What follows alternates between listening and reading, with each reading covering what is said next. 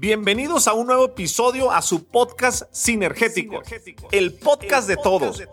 Un espacio donde invito expertos, agentes de cambio y grandes personas con extraordinarias historias que te ayudarán a acelerar tu crecimiento en tu negocio sin descuidar tu persona, fondo antes que forma, haciendo sinergia con él, contigo y conmigo. Mi objetivo es inspirarte, motivarte, acelerarte y hacer sinergia para que juntos alcancemos todos nuestros objetivos. Si estás listo, comenzamos. Mi estimado, bienvenido a tu casa, aquí al búnker, a grabar conmigo, a platicar. Inicio siempre la conversación dando las gracias, ¿no? Porque sé que andas ocupado y el activo más importante siempre es el tiempo.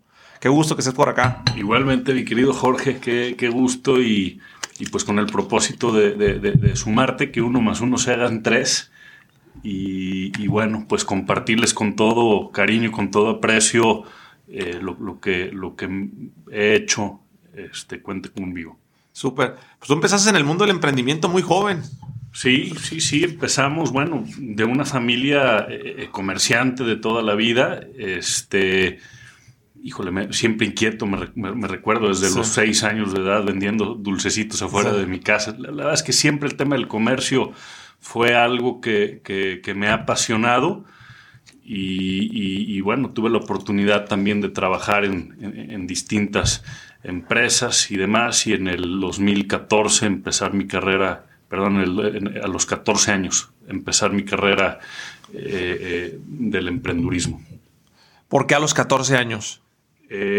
Empecé a los 14 años organizando eventos sociales, muy metido en la parte de fiestas, de relaciones públicas, desfiles de moda, eventos deportivos. Entonces empiezo ahí mi carrera y después, bueno, ya me enfoco a crear Tucané, que en el 2009, ya a mis 16 años, empezamos con el propósito de crear una marca que verdaderamente tuviera la capacidad de poner a México en alto, y ese ha sido el reto desde el primer día que empezamos con Tucané. Dos propósitos muy claros. Uno, demostrar la capacidad que tenemos también como jóvenes y como empresarios mexicanos de competir con transnacionales, con grandes marcas, a través de la excelencia en una industria donde te puedo hablar que el 0.5% lo representan marcas mexicanas, y lo demás marcas internacionales en un segmento de moda casual premium y el famoso malinchismo. Entonces, lo que desde otro ángulo de la moneda se veía o se ve como una adversidad, nosotros quisimos tomarla como un reto y entonces pegarle a ese tema a través de la excelencia, y otro de los temas, la innovación, que a través de la innovación y de la mejora continua logremos inspirar en la capacidad competitiva que tenemos. Entonces, de manera no pensada, ¿verdad? De manera muy nata, así empezamos en el 2009, y bueno, ya posterior a eso fuimos entendiendo el por qué hacemos lo que hacemos y cuáles fueron esos motores que nos llevaron a crear esta marca mexicana. ¿Por qué le pusiste Tucané a la marca? A mí me llama la atención el nombre de la marca, de hecho.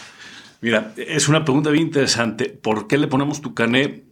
Al principio, la realidad de las cosas es que cuando pensamos cómo se iba a distinguir la marca, necesitábamos un ícono, algo que nos distinguiera y algo que reconociera la presencia de la marca en nuestros productos.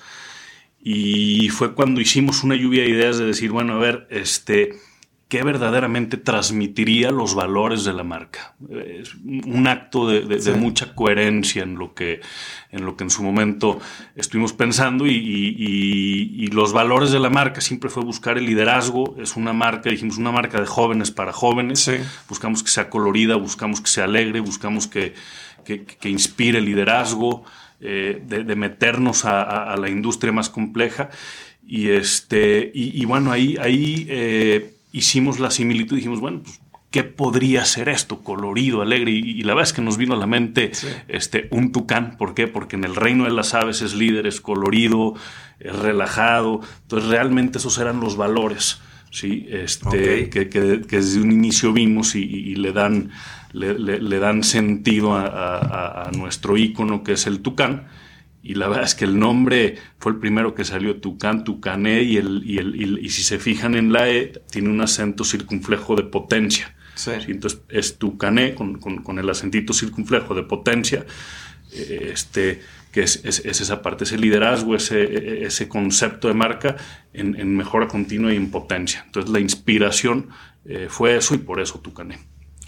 Y tú empezaste muy joven, lo platicamos ahorita, ¿no? 16 años. Hoy hay muchos videos en el mundo de las redes sociales, cuándo emprender. Está de moda el emprendimiento. Según mi lectura y mis estadísticas, de 7 años para acá, con el boom que ha tenido las redes sociales, pues hoy hay que ser emprendedor, hay que ser emprendedor. Sí. La edad para emprender nunca es tarde, empieza temprano, empieza tarde, y te ponen los casos de Ray Kroc, ¿no? de McDonald's, de Coronel Sanders y todo. Tú empezaste muy joven. Sí. ¿Te arrepientes de haber empezado tan joven? La realidad es que no, al contrario. O sea, creo que es algo que agradezco mucho, el que las circunstancias de mi vida me hayan hecho pues tener que moverme y arrancar desde temprana edad. Y al final del día, no sé, ahorita que me preguntas, empiezo a recordar un poquito el arranque de la marca. Pues vaya, me tocó paralelamente mientras estudiaba. Entonces, mientras estaba cursando la universidad, estaba en el tema ya del emprendurismo. Y bueno, pues creo que eso al final del día, hoy por hoy, lo considero una ventaja competitiva, es una realidad. O sea, el ir estudiando y trabajando al mismo tiempo, pues te va entendiendo los trancazos y los momentos, ¿verdad? Que te van definiendo y te van marcando en un escenario de negocios real. Entonces creo que esa parte la veo bastante buena. ¿Cuál es el error más grande que has cometido en el mundo del emprendimiento? Sin duda, perder la sensibilidad o en este ejercicio de emprender, que yo defino el emprendimiento posterior a un atrevimiento. O sea, es decir, me atrevo a hacer algo y entonces emprendo, y entonces después de emprender luego creo una empresa, ¿no? Entonces, en ese orden de ideas, creo que algo que existe, o es un común denominador del emprendedor, es el atreverse, y que a muy temprana edad no mides, ¿sí? Los riesgos de lo que significa atreverse. La verdad es que en el 2009, 2010, que arrancamos Tucané con una propuesta de productos, con mucha diferenciación, con mucha originalidad, el boom, la aceptación que tuvo la marca fue muy acelerado. Entonces empezamos a crecer a ritmos muy rápidos, y luego nos creíamos ya supermanes, y para no hacerte el cuento largo, empezamos a abrir tiendas a lo loco por en distintos centros comerciales, regadas en distintas partes del país, sin tener verdaderamente atrás un análisis muy concienzudo de por dónde íbamos a abrir y cómo nos íbamos a empezar a expandir. Simplemente decíamos, vamos a abrir aquí, acullá, y luego de repente, cuando menos nos dimos cuenta, nos habíamos comido todo el capital operativo. Abrimos tiendas por todos lados, y tiendas que no funcionaron como nosotros creíamos, que todo lo que tocábamos se convertía en oro, y pues nos vimos en las negras de que no era así. Y fue una de las grandes crisis que vivimos, ¿no? Donde al final del día nos enfrentábamos a dos caminos: cerrar la cortina y irnos a llorar a la banqueta, o agarrarnos de donde pudiéramos para darle la vuelta. Y creo que eso es lo que al final del día también te va definiendo, y te lo digo, o sea, agradezco también, y me da gusto hoy haber vivido ese infierno, porque ese infierno también te hace entender y te hace madurar muchas otras cosas. Te hace más fuerte, ¿no? Pero de esos errores, afortunadamente, no quebraste, ¿no? Que ese es el tema, ¿no? Son errores que cuestan, pero que no cuestan tanto. Pues navegamos a lo mejor un ratito quebrados, ¿no? Sí. No sé, creo que es parte de la carrera del emprendurismo. Y hace ratito que me preguntabas, oye, el tema de emprender, ¿cuándo? Pues yo creo que es cuando estemos listos, ¿no? Y cuando verdaderamente pensemos en qué es lo que queremos hacer, pero que abracemos un propósito. Porque cuando tenemos claro un propósito, entonces podemos soportar esta carrera del emprendurismo. Cuando no hay un propósito verdaderamente y emprendemos sin una pasión o sin una verdadera filosofía atrás, pues es cuando claudicas muy rápido en la vida del emprendurismo, del empresariado. Ahorita hablaste del tema, empezamos a crecer muy rápido porque teníamos muy claro el tema del diferenciador, ¿no? Yo hablo mucho en una conferencia particularmente. Me volví un apasionado cuando aprendí de Seth Godin, la vaca púrpura, la diferenciación de marca, ¿no? Sí. Yo trato de tener una experiencia de marca en todas mis oficinas, en mi ropa, en comunicar mi marca personal, en ser diferente.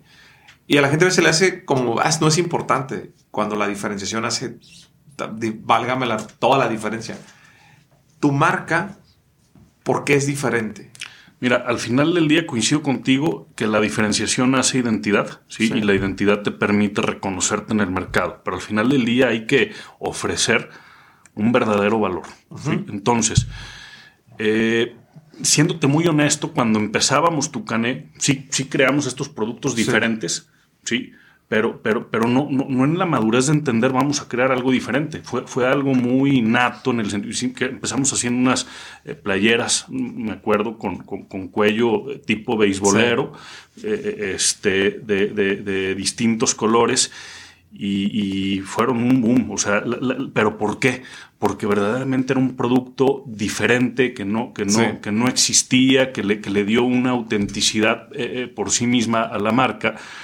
Y estos conceptos de diferenciación después los fuimos madurando y los fuimos entendiendo. Casuísticamente, empezando a hacer playeras, nos metemos a hacer polos, ¿verdad? Coloridas también. Y luego nos invitan a hacer ropa para un club del deporte del polo, que pues yo de polo pues, ni había visto en mi vida, ¿no? Sí. Entonces, hacemos ropa para un deporte del polo y entonces lo mismo, empezamos a tener muy buena aceptación por la calidad y la excelencia que siempre buscamos desde el primer día en los productos. Y entonces, cuando menos nos dimos cuenta, ¿sí? Esto empieza a darle mucha exposición mediática a la marca y empieza a convertirse en una marca que generaba o despertaba el deseo de usar la marca por los significados que atrás estaban construyendo, significados de diferenciación, significados de estatus, significados que después fuimos descifrando, ¿verdad? Y entonces si hoy me preguntas, oye, y después de esto que fueron descifrando y que fueron entendiendo, hoy cuál es el verdadero diferenciador de Tucané, pues que creamos un concepto de marca premium, ¿sí? Con una imagen, con una, ¿cómo te puedo decir? Con un valor, ¿sí? De generarle un estatus premium a las personas. Entonces, una marca con un alto valor percibido, ¿sí? Pero que lo hicimos accesible para este joven a quien le empezamos a vender de cajuelazo, ¿verdad? Entonces lo hicimos accesible y cuando menos nos dimos cuenta nos convertimos en la primer marca de lujo para jóvenes, ¿sí? Cuando las marcas de lujo hoy le hablan a un segmento socioeconómico primordialmente adulto, ¿sí? Con X propuesta de moda y de alto poder adquisitivo, pues nosotros estamos dando todo ese mundo, todos esos significados atrás de la marca, de un mundo de lujo, pero alcanzable a una temprana edad, con un producto de excelencia, con un producto hecho por y para jóvenes, y entonces eso hoy lo entendemos y lo vemos como este gran diferenciador, ser la primer ventana accesible al mundo del lujo y hoy por hoy todos nuestros esfuerzos están alineados, ¿sí? a principalmente atender un segmento joven, ¿sí? Que le permitamos a través de los valores y el ecosistema de la marca hacerle parte de todo este mundo del deporte, este mundo aspiracional, y decir, Tucané abre todas estas puertas. Entonces se convierte en una marca con significados bastante poderosos que se han venido convirtiendo en diferenciadores muy sólidos de marca. Antonio, ahorita que te estoy escuchando, me pongo a pensar en el concepto de la visualización dentro del mundo del emprendimiento. Uh-huh. Tú has logrado posicionar una marca. Empezaste, yo trato de extrapolarme a tus 16 años, estudiando todavía con tus cuates, sin tener la mayoría de edad, y te metes en un tema de emprendimiento.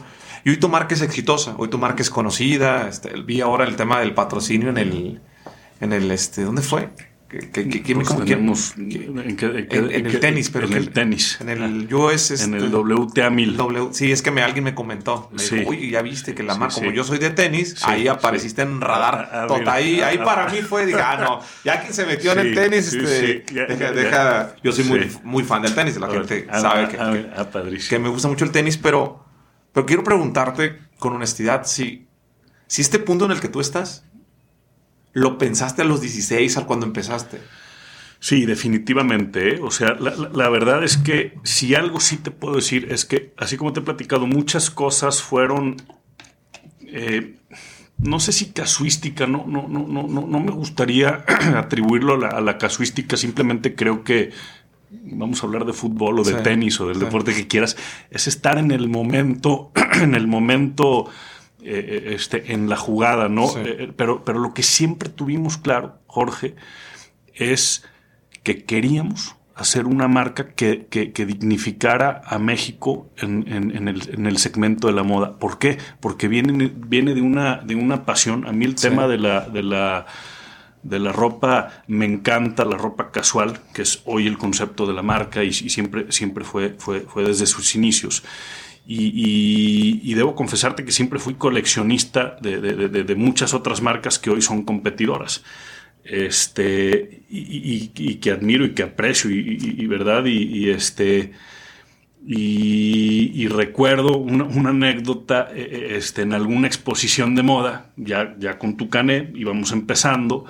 Iba caminando por el pasillo de Intermoda, ¿sí? En Guadalajara, la exposición de moda en Guadalajara.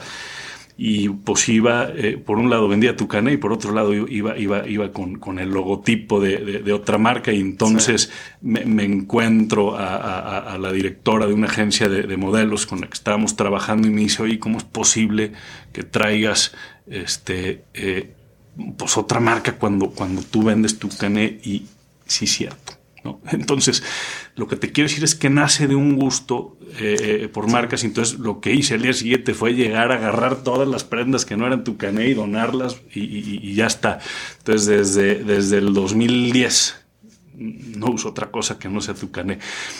Pero bueno, lo que te quiero decir es que siempre en la visión estuvo ser la marca líder de México, y hoy sigue siendo nuestra visión y nuestro objetivo, ser la marca mexicana, ser la marca representante de México en el mundo. Esa es, todos los días nos levantamos a trabajar por ese sueño, y ir acortando esa brecha entre nuestro sueño y la realidad.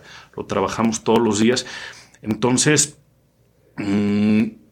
es esa pasión, es esa pasión, y Jorge, y luego también, ¿qué más te puedo compartir al respecto? Yo me acuerdo cuando empezaba Tucané, y lo primero que haces es platicarlo con los amigos. Oye, pues ¿qué va a hacer? Pues mira, pues voy a hacer una marca de ropa, ¿verdad? Y con estas características, y le vamos a competir a las grandes marcas internacionales. Pues todo el mundo, ¿cómo se va a llamar Tucané? ¿Cómo Tucané? Entonces eran las risas. Entonces, pues en la torre, va, estaré loco verdaderamente, y a lo mejor esos días que llegas deprimido y ya se burló todo el mundo de mí, pero pues vamos a darle, ¿no? Entonces, creo que es esa pasión la que te hace verdaderamente levantarte y trabajar día a día y perseguir tu sueño, aunque nadie lo crea o nadie lo impulse. Creo que es ese mismo motor que tenemos que tener como emprendedores y es el motor que al día de hoy nos sigue empujando día con día. Entonces a eso le atribuyo. Hay un concepto dentro del marketing que es la reinversión disciplinada o el tema del posicionamiento. A mí me queda claro, sin conocer a profundidad los números de tu empresa, que ustedes apuestan por posicionamiento de marca. Sí. Le meten ese tema. Y he visto que es como un tema medio complicado en el mexicano, ¿no? Están haciendo marca, pero no quieren meterle a posicionamiento de marca. ¿Cómo tomas estas decisiones? Me gustaría platicar hasta dónde, qué porcentaje le meten en patrocinios, en posicionar tu marca. Mira, ¿cómo se toman esas decisiones? Yo te voy a decir eso. Atrás de eso hay una filosofía, ¿sí? Y hay un verdadero propósito de vida anteriormente nato, ¿sí? Sí. Así lo puedo entender. Sí. Hoy reflexionado y entendido, ¿sí? ¿Qué significa?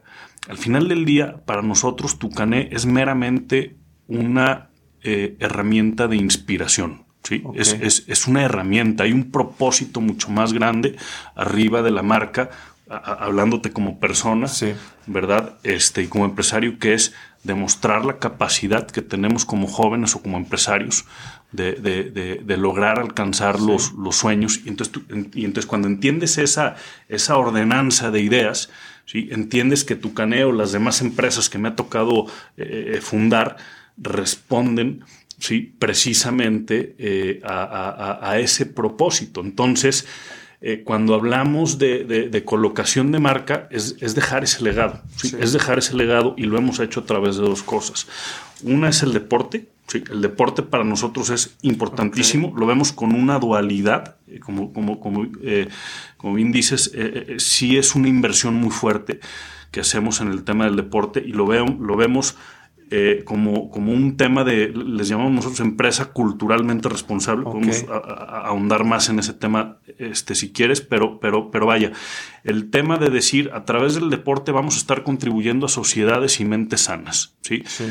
Y a su vez, por supuesto, estamos haciendo marketing, ¿sí? Que es parte de los mismos esfuerzos. Tiene que existir esa dualidad. Hoy en día lo entendemos así, y por otro lado, todo lo que estamos invirtiendo en innovación como ventaja competitiva y este entendimiento que tenemos por la importancia que debe existir en la mejora continua. Entonces, cuando me dices, oye, ¿cuánto inviertes o qué tanto valor tiene o qué tanto peso tiene en la toma de decisión de la empresa? Si fuera un ejercicio meramente numérico de industria, decir, vamos a invertir el 4 o 5%, porque así dice la industria, porque más o menos son los estándares establecidos, y eso pues, se va a ir a marketing. Pues creo que sería un tema bastante plano. La verdad es que nosotros en ese rubro invertimos una gran cantidad de los ingresos, ¿sí? Híjole, porcentualmente yo te puedo decir que a lo mejor estaremos en un 10-15% más o menos. O sea, sí es alto.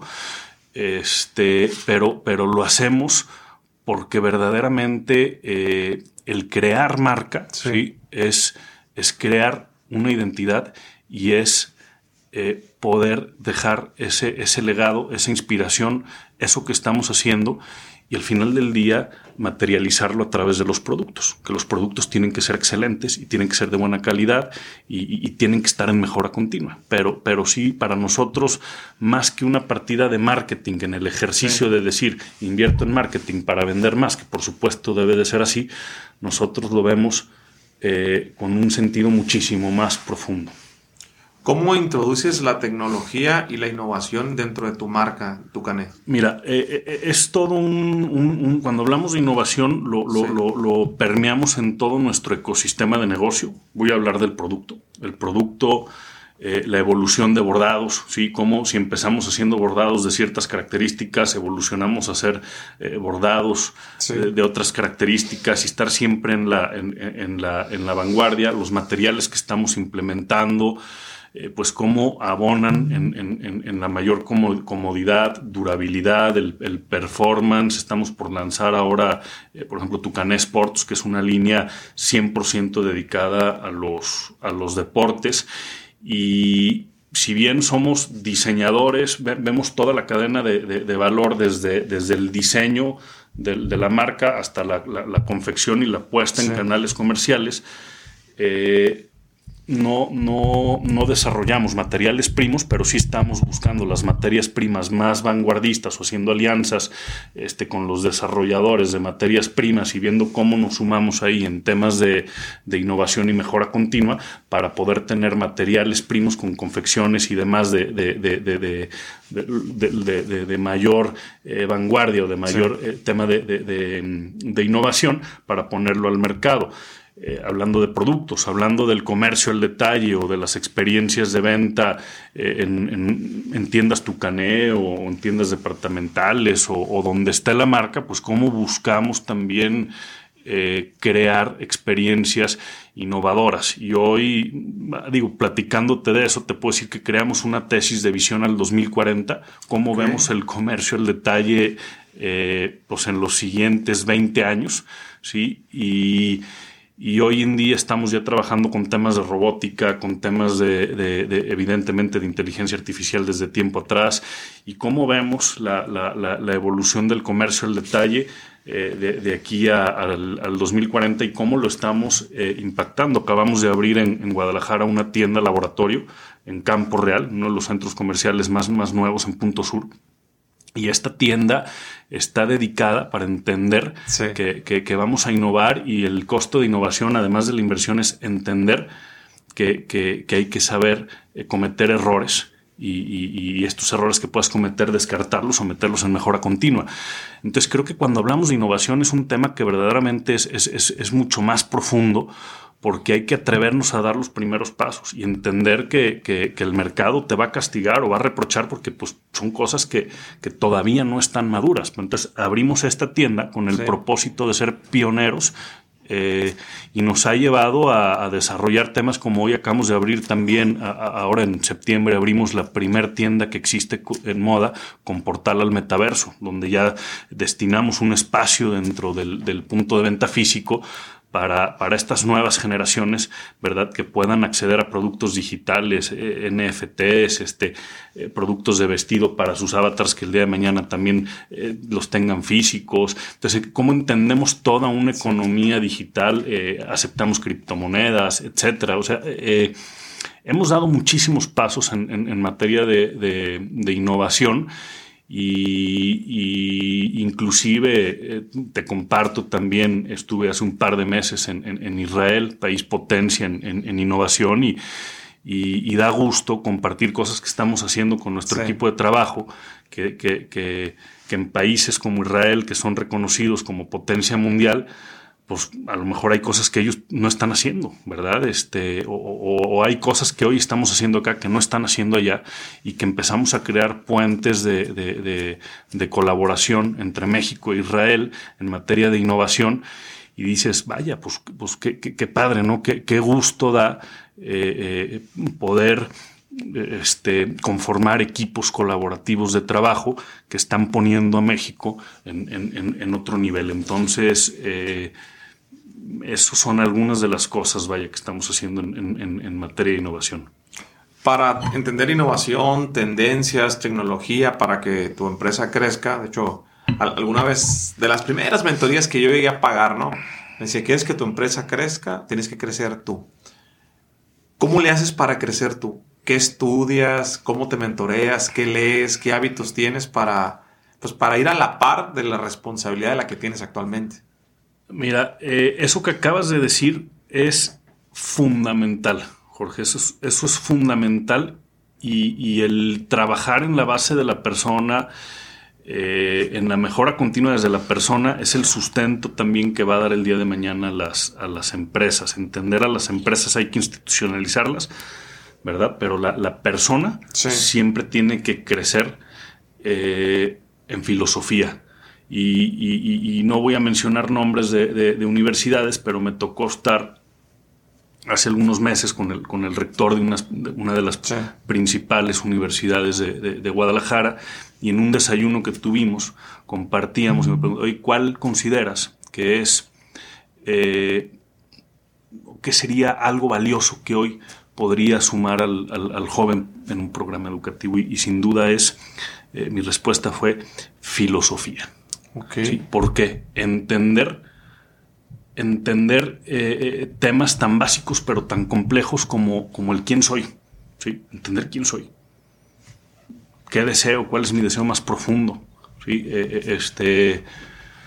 ¿Por qué y para qué lo que hago? ¿Sí? Entonces es cuando empiezas a entender verdaderamente lo que te decía hace rato. O sea, para mí el tema mayúsculo es que el día que pase una mejor vida, pues haya logrado inspirar, ¿verdad? O haya logrado a las personas que ahorita nos están viendo o escuchando, pues que a lo mejor esto abra, sí, ¿verdad? El panorama, que es parte de lo que estás haciendo tú también, ¿sí? Para elevar la competitividad que tenemos como mexicanos, como sociedad, como empresarios, como emprendedores, como la queramos ver.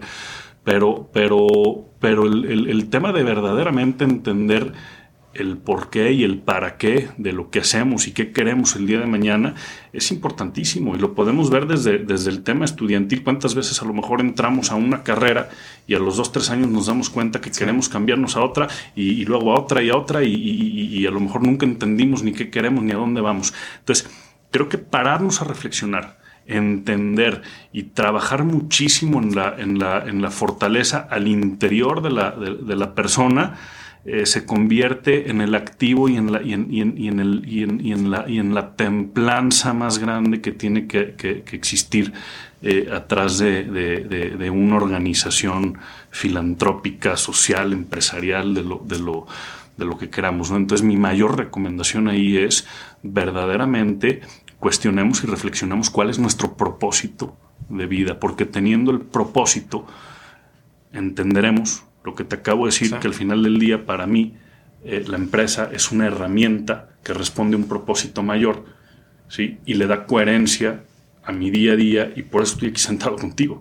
¿Sí? Si no estuviera alineado a mi propósito, sí, pues entonces estaría perdiendo el tiempo, que es lo más valioso que tenemos. ¿Cuál es tu propósito de vida? Mi propósito es inspirar. ¿Sí? Que el día que pase a mejor vida, lo que te decía, o a donde cada quien creamos, me vaya con la satisfacción, ¿sí? de saber que logré, ¿sí?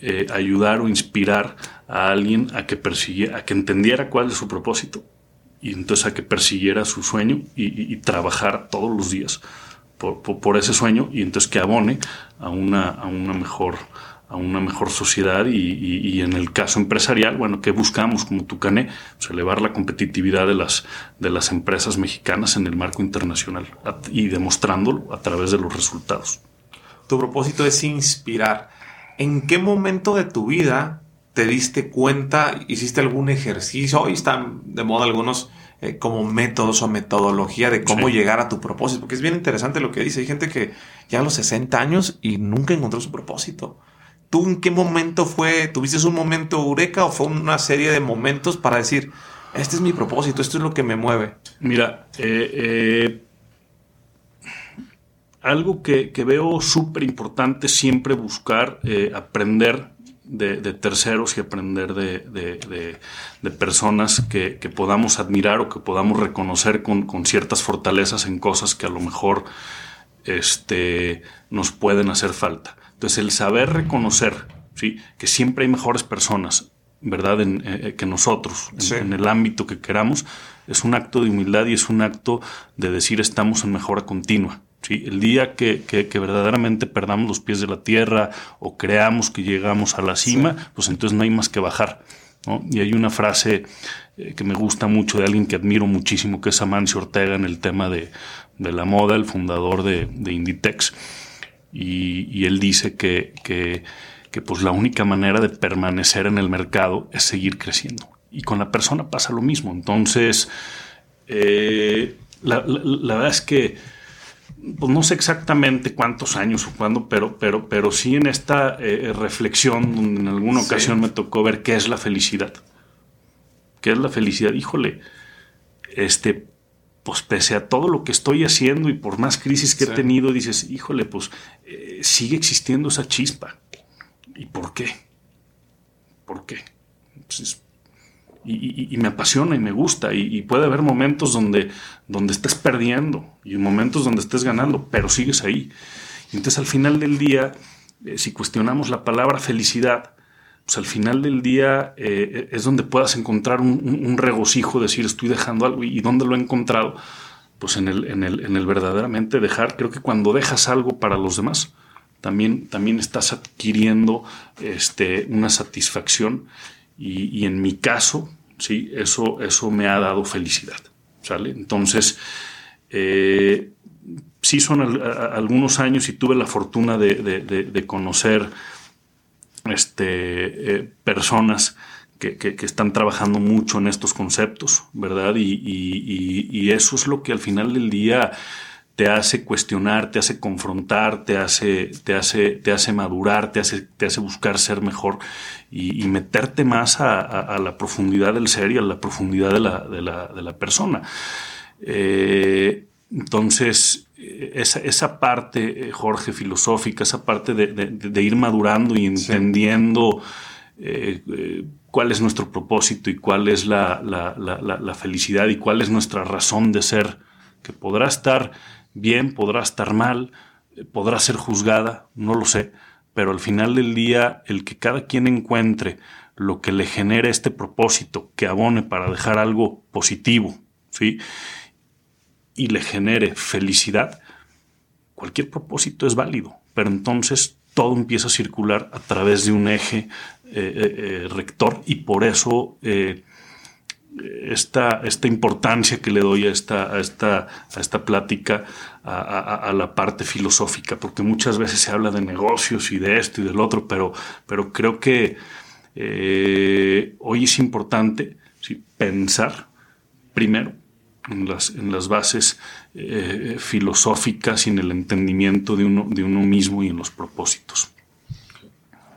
Las personas que hoy no tienen un propósito de vida porque no se han dado ese momento, ¿cuál sería tu consejo? Mira, al final del día esto que estamos hablando puede sonar muy fácil, sí, pero es algo complejísimo. O sea, esa es una realidad, y muchas veces lo traemos de manera natural sin entenderlo. Sí. Cuando lo entiendes, se potencializa a donde lo quieras llevar. Entonces, en ese orden de ideas, ¿sí?, creo, ¿sí?, que el camino para dar un consejo al respecto, que más que consejo es algo que a mí me funcionó y podrá ser un tip, ¿no?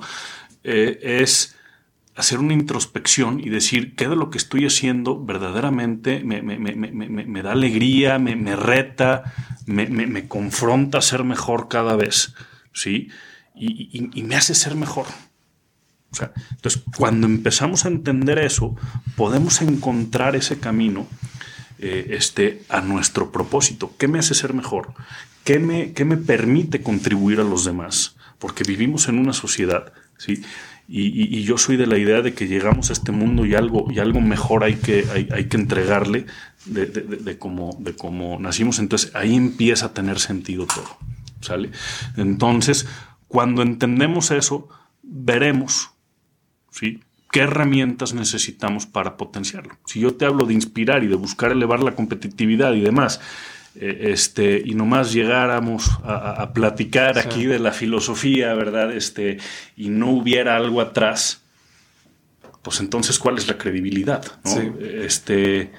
Si hoy lo entendemos de esa manera, es lo que tú estás haciendo y el éxito y la semilla que tú estás dejando en las personas que hoy nos están escuchando, pero lo estás materializando y lo puedes ver donde estamos ahorita sentados, en este precioso foro y cómo ha crecido. Sí. Y a lo mejor no voy a cambiar el papel del entrevistado y el entrevistador, pero si yo te preguntara, Jorge, ¿cómo empezaste y cómo has crecido?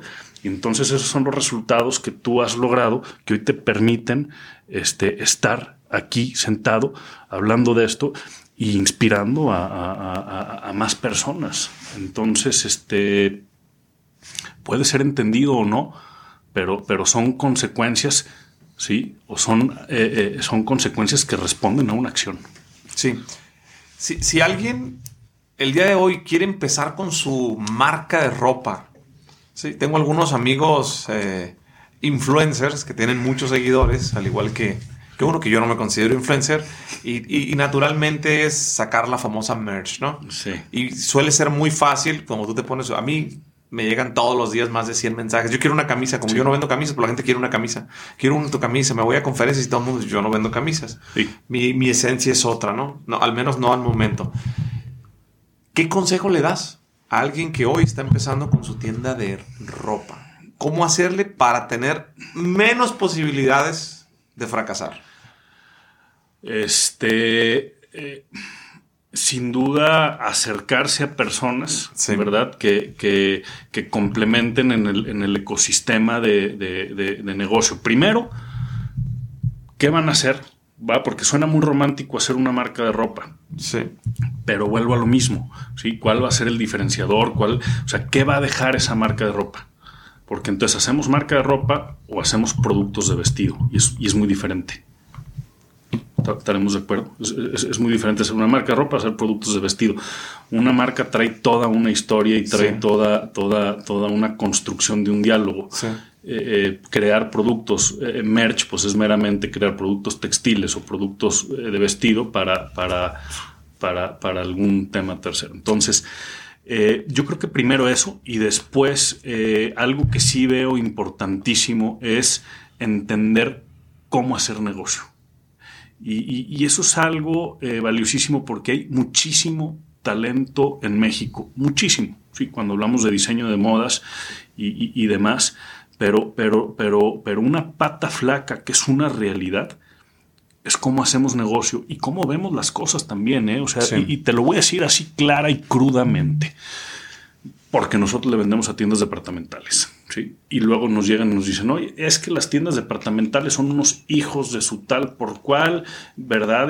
Acribillan a las empresas y nos quedamos en un diálogo donde entonces justificamos nuestra falta de resultados porque el tercero es un hijo de su tal por cual. Yo te diría completamente lo contrario en este ejemplo. O sea, yo creo que una tienda departamental, ¿sí?, ha logrado encontrar una institucionalización y una excelencia operativa que han creado un modelo de negocio sólido, ¿sí? Y si tú quieres hacer negocio el día de mañana con un jugador de esta categoría, pues tienes que entenderlo, ¿sí? Y tienes que ver cómo se pueden sumar los dos para hacer negocio que les vaya bien a los dos.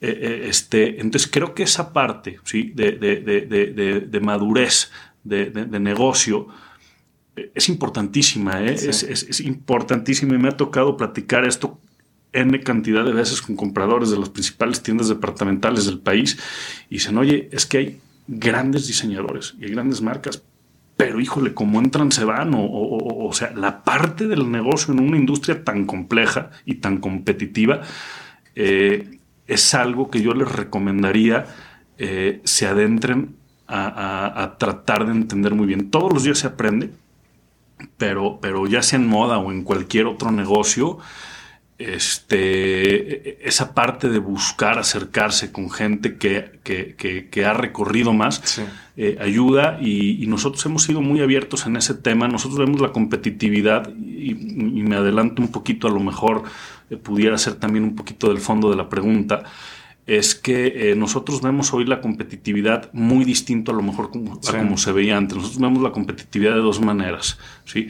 Proteccionista o de mejora continua. Proteccionistas son todas estas ideologías que dicen lo que estoy haciendo bien, me encierro, me lo guardo, que nadie sepa porque es mi ventaja competitiva, y si habláramos de un país, pues cierro mis fronteras y ya está, y aquí nadie más entra, ¿va? Y esa es una manera. Y hay otra que se llama, que atenta contra la mejora continua. La otra se llama mejora continua y se llama compartencia, ¿sí? Sí.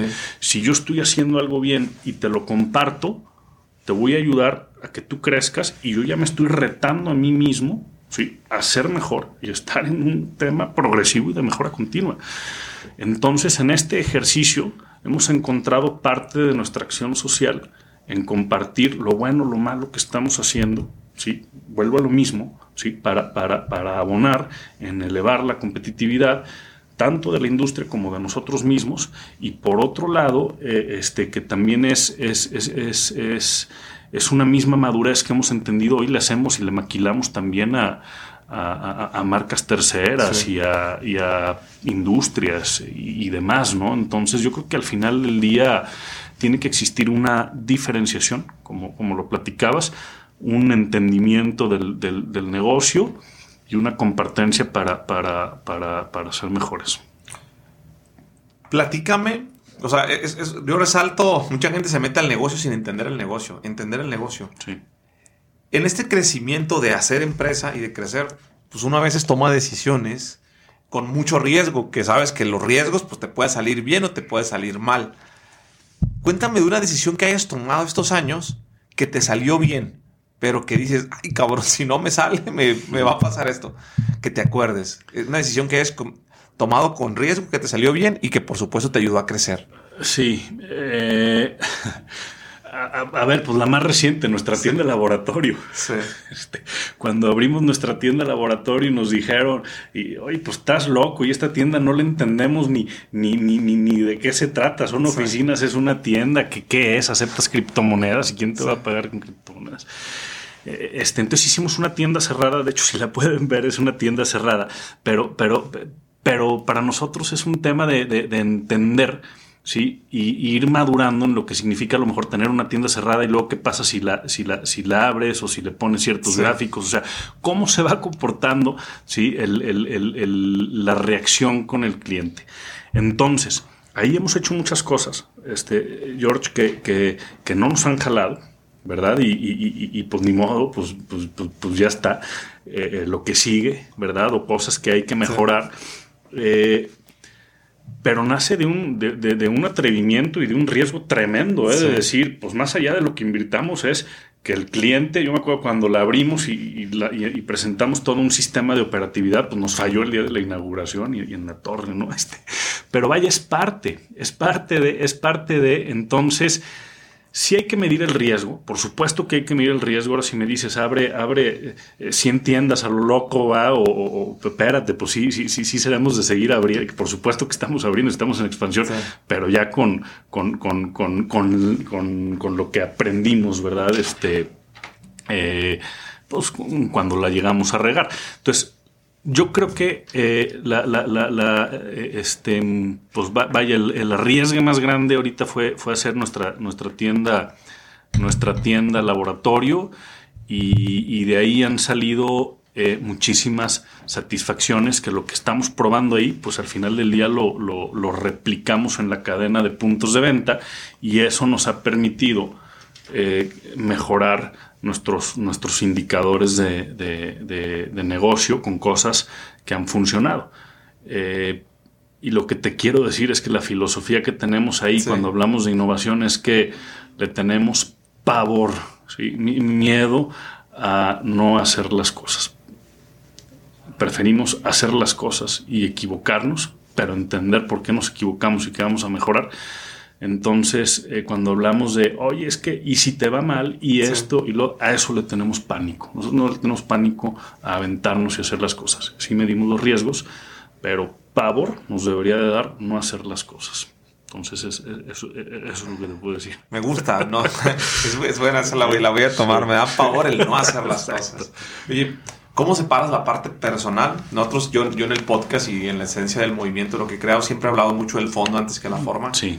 O sea, te ve que eres una persona apasionada en lo que estás haciendo. Estás viviendo en propósito y construir empresa.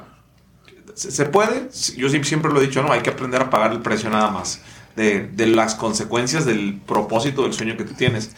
¿Cómo separas la parte personal de la parte profesional? Que no te... Como a veces la empresa. Mira, es difícil, pero son cosas muy independientes que en mi caso he logrado entender a través de la institucionalización de los negocios, que considero que es algo importantísimo. y el negocio es una cosa y la persona es otra, ¿sale? Entonces, si bien me toca dirigir la empresa y ser la cara también de la empresa y demás,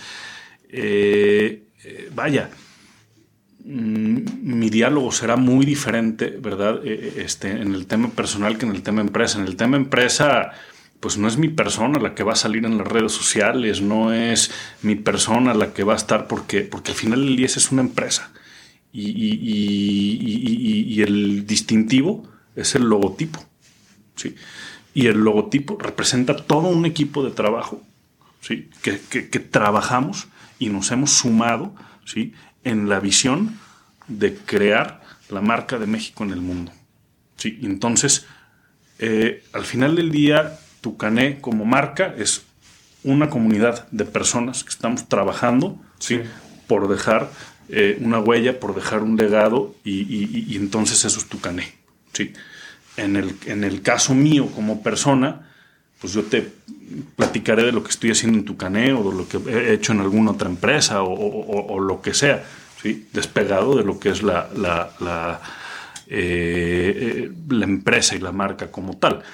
Y en el sentido operativo, vaya, pues sí es esta dualidad, ¿no? Por un lado, entender la responsabilidad social, ¿sí? que existe como propósito personal, y por otro lado el rol, ¿sí? de dirigir y de liderar a la empresa, ¿verdad? Para que entonces camine en el rumbo que hemos trazado. ¿Cómo se le hace cuando tienes un problema personal que no te afecte en una toma de decisiones en la empresa? Qué buena pregunta, ¿eh? Y es parte de lo mismo que hemos platicado. O sea, cómo vas trabajando en tu fortaleza emocional, ¿sí? Y vas entendiendo que tienes que ser dueño de tus emociones, ¿sí? Y entender los negocios como negocios. Okay. El día que se actúe con dolo o tomando ventaja o alevosía, ¿verdad? De algún tercero, vaya, eso es completamente reprobable, pero hay que entender los negocios donde puedes cometer aciertos y puedes cometer errores, y hay que verlos así y hay que enfrentarlos, pero siempre trabajando en la ecuación de los problemas. Entonces, yo lo que te quiero decir ahí es, ¿cómo le haces? Híjole, o sea, pues al final del día somos humanos y habrá ese momento para ir a llorar en la esquinita y en la regadera y ya está, ¿verdad? Pero cuando estamos en la empresa hay que ser fríos y hay que ser fuertes y hay que trabajar en la ecuación de los problemas. Porque problemas toda la vida va a haber. Toda la vida va a haber, y a medida que vas creciendo son más grandes, y mientras más relaciones vas construyendo, más vulnerable te vas haciendo. Entonces creo que ser transparentes, ser claros y entender que jamás de los jamases hay que darle la espalda a un problema, pero no nos quedemos en el problema. Trabajemos en qué vamos a hacer para solucionarlo. Me ha tocado N cantidad de veces, ¿sí? Porque hay que saber escuchar. Tenemos dos oídos y una boca. Y yo los invito a los que nos están escuchando ahorita aquí en este podcast, que se sienten hoy, mañana, el día que quieran, en una mesa social y nos callemos nomás a escuchar el diálogo de la mesa. Y el diálogo de la mesa, vamos a ver que predominantemente es hablar de terceros, quejarse, el gobierno, la política, el país. Entonces, cuando veamos eso, vamos a ver cómo estamos precargados socialmente, ¿sí? Y cuando hay un problema en una empresa, es que este es un hijo de la fregada y es un tal por cual y ya me fue mal aquí y no manches y ahora qué voy a hacer. Entonces nos quedamos atorados en el problema, ¿sí? Y no estamos trabajando en la solución. Fíjate, lo vivimos en pandemia y teníamos dos caminos. Cuando nos dicen se cierran las tiendas departamentales, se cierran nuestras tiendas, los centros comerciales, se cierra todo. Pues en la madre, ¿qué hacemos, no? La fábrica parada. A ver, pues hay de dos. Justificamos, ¿sí?, nuestra falta de resultados, ¿sí?, por la situación. Será válido, ¿no? Pues todo el mundo dice, es que me está yendo a la fregada porque pues la pandemia y me va bien mal y pues yo soy bien lindo, la pandemia. Por un lado, ¿no? o vemos qué hacemos. ¿Sí? Tomamos acciones que a nadie nos iban a gustar al interior de la empresa, o vemos qué hacemos. Entonces vuelvo a lo mismo, así como cuando se abrieron la gran crisis que vivimos y demás, pues acá también ya estábamos un poquito más curtidos y preparados. ¿Qué hacemos? Pues tenemos dos caminos, ¿verdad? O nos sentamos a llorar y vemos cómo la pandemia nos da en la torre y pues nos justificamos los malos resultados por la pandemia, o ¿qué vamos a hacer para que la pandemia sea buena? Y con el equipo de trabajo. Sí. Y pues, ahorita los cubrebocas están funcionando y se están... pues qué buena idea, ¿no? Cuando unos, se reían, ¿no? Qué locura, pues espérame, hay una buena idea. Y pues órale, pues vamos a fabricar cubrebocas. Bueno, para no hacerte el cuento largo, ¿sí? En menos de un mes ya habíamos activado al 100 nuestra planta y más de 7 maquilas. Que adquirimos toda su capacidad productiva, y entonces abonamos en el tema del cuidado sanitario y en el sustento económico. Entonces, y de ahí salió otra empresa, ¿verdad? Pero lo que te quiero decir es que qué importante es, vuelvo a lo mismo, la filosofía, la fortaleza mental, el trabajar en la ecuación de los problemas, ¿verdad? Porque bien pudimos haber dicho, pues aquí nos quedamos lamentándonos, ¿verdad? O encontramos qué vamos a hacer. Y yo te puedo decir que al final del día, esa manera en cómo hemos logrado crear esta cultura de ver las cosas nos ha favorecido, y en tiempos donde a lo mejor muchos se quedaron en la queja y muchos tuvieron que cerrar, pues nosotros nos levantamos más fuertes y aprovechamos inclusive la falta de abastecimiento de las marcas internacionales con las que competimos, con el poder reaccionar y crecer nuestra participación de mercado. Entonces, te comparto este ejemplo porque creo que ilustra muy bien el cómo hay que atender y ver las cosas. Las empresas que se quedaron en el pleito, ¿sí? Nosotros nos tocó vivir el tema donde pues teníamos proveedores, ¿verdad?, que nos debían y a quienes les debíamos, y hablar y a negociar con todos, ¿verdad? Y encontramos una gran oportunidad para ganar el cariño y el corazón de nuestros clientes, de decir, pues a ver, pues al final del día hoy no me puedes pagar y no voy a pretender cobrar, o tengo de dos, o te demando y nos peleamos y ahí nos hacemos pedazos, o ya está, ¿qué hacemos? ¿Cómo trabajamos? ¿Cómo le damos para adelante? Y listo, ¿no? ¿Y cuántas empresas no se quedaron en el pleito y en las demandas y desaparecieron? Entonces, vuelvo a lo mismo. O nos clavamos en los problemas o nos enfocamos en la solución. Entonces creo que son conceptos que hay que empezar a entender y a trabajar como sociedad, y los errores adquirirlos como propios. Hoy se habla mucho de las empresas socialmente responsables, ¿no? Pero no todo el mundo lo está llevando a cabo. ¿Cómo lo aplicas tú en tu Tucané? Mira, para nosotros el tema de empresa socialmente responsable, en el 2007, si no mal recuerdo, nos dieron el distintivo de empresa socialmente responsable, y hay un término que hoy hemos acuñado como empresa culturalmente responsable. Sí. Empresa socialmente responsable la consideramos y la vemos, ¿verdad?, como estas acciones que responden a un liderazgo, a un líder de una organización, que impactan en un bienestar social, ¿sale? Sí. Partiendo de la sustentabilidad de los negocios. Entonces creo que el principio de empresa socialmente responsable es cómo eres capaz de generar sustento y de generar riqueza para entonces poder ser socialmente responsable, ¿sale? Entonces eso es bien importante para no confundirnos en la filantropía, sí, ¿verdad? Y en lo que es verdaderamente ser una empresa socialmente responsable. Entonces, para hacer filantropía hay que estar primero bien, ¿sí? Y, por supuesto, todas estas acciones que haces, sociales, ambientales y demás, ¿verdad?, para contribuir en una mejora social. Sí. Entonces, bueno, hablando de empresas socialmente responsables, y algo que estamos trabajando hoy en día es en empujar esta denominación de empresas culturalmente responsables. Sí. ¿Sale? Que empresas culturalmente responsables logren incidir a nivel persona, es decir, crear agentes de cambio.